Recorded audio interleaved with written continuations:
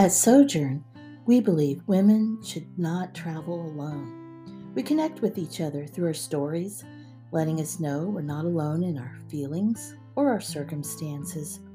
Join us each week as we explore our faith through a story, scripture, and a few thoughts. This is Deanna Gosha with episode 37 of the Sojourn podcast.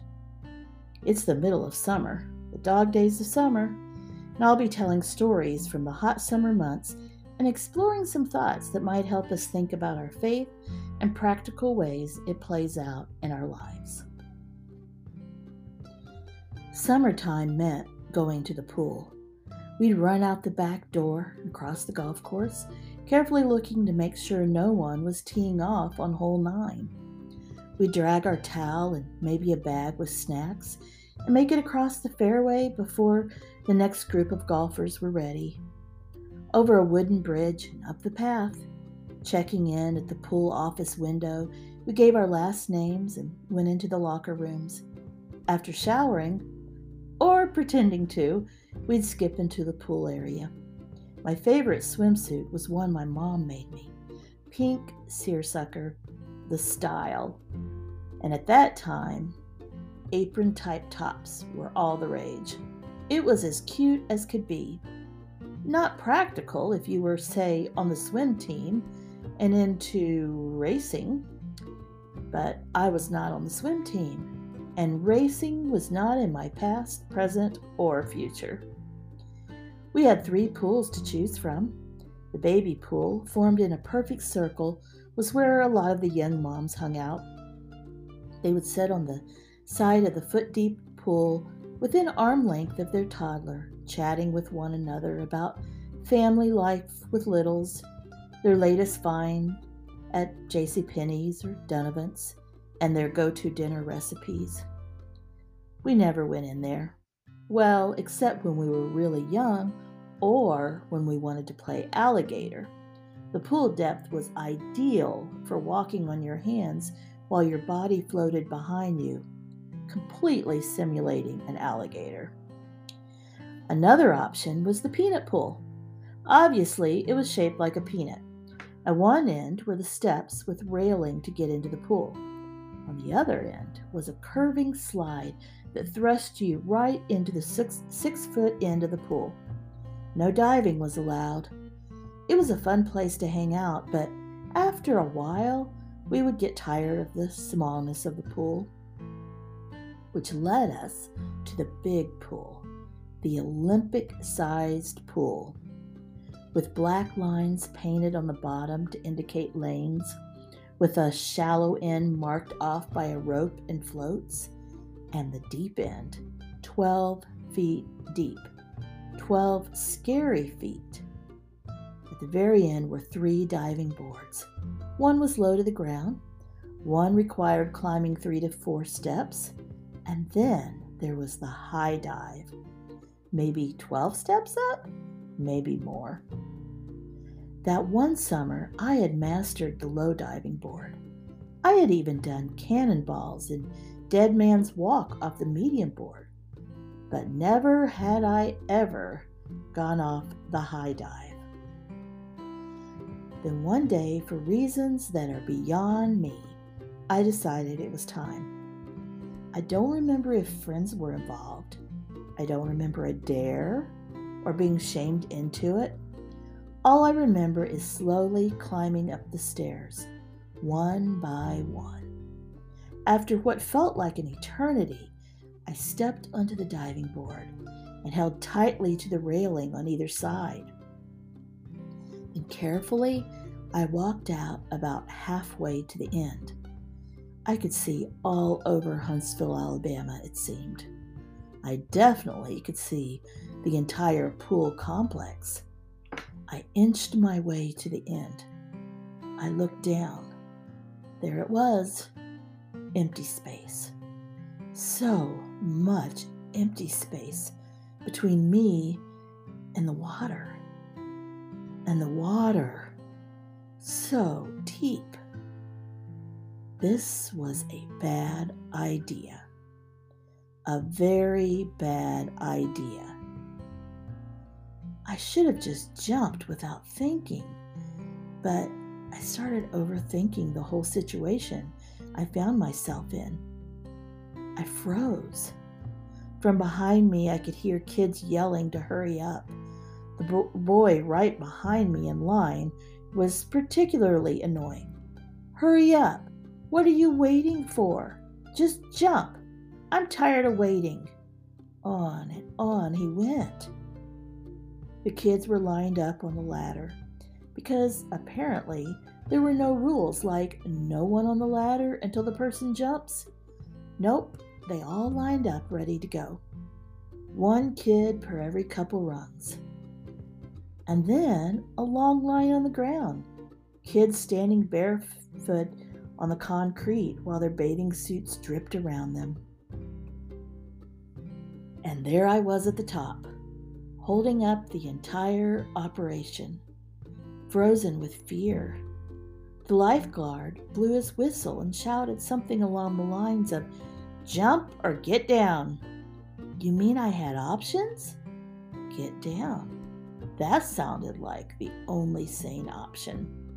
I backed up, holding onto the silver metal guardrails. I heard the boy behind me yell down to the other kids, "She's coming down! Everyone off the ladder! She chickened out! Get off the ladder! She's coming down!" So I crawled down the ladder carefully and tried not to make eye contact with the other kids. Then I hurried for a beach chair, wrapping my towel around me. Fear had won that day. All summer long, my sister and I, along with my mom at times, would make the trek to the pool. Early in the morning were swim lessons, then home to rest and eat lunch, then back to the pool.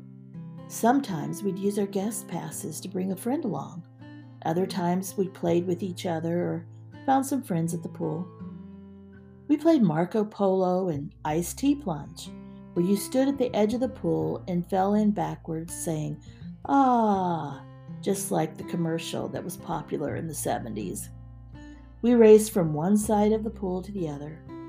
We jumped from the two smaller diving boards. We slid down the slide in the peanut pool. We went underwater and played tea party, trying to guess what was said underwater. Our bodies glistened with the pool water. It was about as dreamy as it sounds, save for the usual pool drama, like a friend who abandoned you for another group, or when the ants got into your PB&Js. All summer long, I steered clear of the high dive. You could have stamped the word fear in capital letters across it. Fear. Scripture talks about it a lot. Perhaps it's because it's something we all experience and must learn to navigate. Great orators spoke about fear. President Roosevelt said, "The only thing we have to fear is fear itself." And his wife Eleanor said, "You gain strength and courage and confidence by each experience in which we really stop to look fear in the face. You must do the thing you think you cannot do." When my youngest son was 5 years old, we were at a new church plant. Every Sunday, we unloaded a trailer and set up the nearest elementary school with all the things. I was the children's pastor, and my husband was on the setup team, so we were at church for hours each Sunday. My son refused to talk to anyone. Painfully shy, he avoided eye contact and walked around with his head down. We did everything we knew to do to help him overcome his fear, to help him navigate it. We encouraged him, we prayed with him, we even paid him a quarter for every person he talked to. Many Sundays, most Sundays, he came home with no money. Our hearts just ached for him. Then one day, I told him that Pastor J.K., one of our pastors on staff, had been shy. Tyler couldn't believe it. "Pastor J.K.?" "Yes," I said. "He told me He could barely talk to people when he was young. Pastor J.K.? It seemed impossible because Pastor J.K. was the funniest person, friendliest person you could ever meet. He talked to everyone, all the time, about anything. Then I shared. Pastor J.K. told me to tell you he learned a verse that helped him. When I am afraid, I will trust in you. Tyler walked off deep in thought. Not long after that, we were driving somewhere, and Tyler's voice popped up from the back seat. I'm tired of being scared. I'm going to start talking to people. And he did.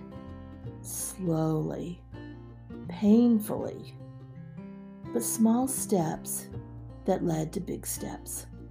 Until one day, he held himself with confidence and looked you in the eye. Sometimes it takes a decision to tackle fear, to say, I'm tired of this. I'm going to do something about it.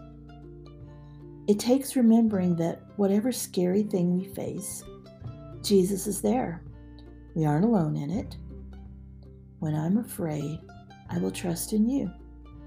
A Psalm 53 that David wrote when captured by the Philistines, when his future seemed uncertain.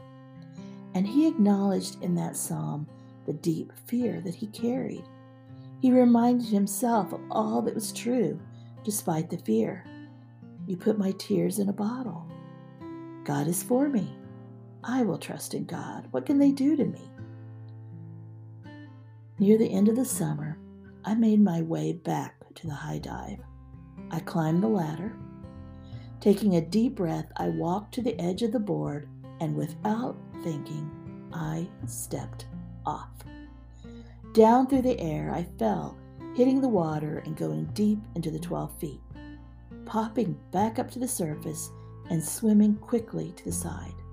I did it. I jumped off the high dive.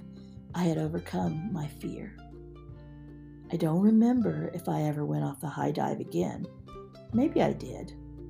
But that first time was the most important. That first step back toward the ladder, that first rung on the ladder, that step onto the board, and finally, that step right off the board into the water below.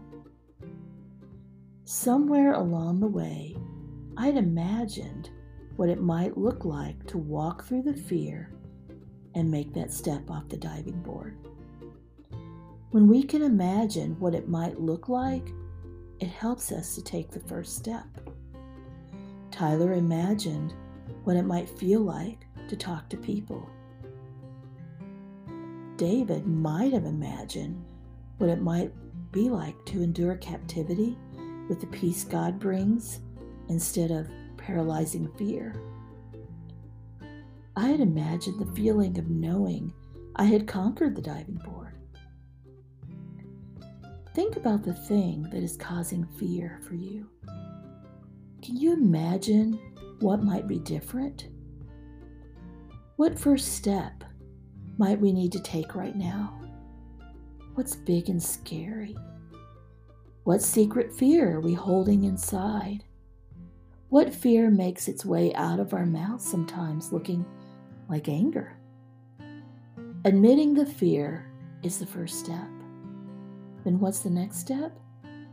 Perhaps imagining and believing that it doesn't have to be like this. I'm asking myself that right now. What do I fear? Perhaps today is the day we can all take a step toward overcoming or navigating that fear. I'll end today reading Psalm 53 from the NLT translation. O God, have mercy on me, for people are hounding me. My foes attack me all day long. I am constantly hounded by those who slander me, and many are boldly attacking me. But when I am afraid, I will put my trust in you. I praise God for what He has promised. I trust in God, so why should I be afraid? What can mere mortals do to me? They are always twisting what I say. They spend their days plotting to harm me. They come together to spy on me, watching my every step, eager to kill me. Don't let them get away with their wickedness. In your anger, O God, bring them down. You keep track of all my sorrows. You have collected all my tears in your bottle. You have recorded each one in your book. My enemies will retreat when I call to you for help. This I know, God is on my side. I praise God for what He has promised. Yes, I praise the Lord for what He has promised. I trust in God, so why should I be afraid? What can mere mortals do to me? I will fulfill my vows to you, O God, and will offer a sacrifice of thanks for your help. For you have rescued me from death. You have kept my feet from slipping. So now I can walk in your presence, O God, and your life-giving light. Thanks for listening to the Sojourn podcast today. To learn more about us, you can find us on Facebook or Instagram as Sojourn Women.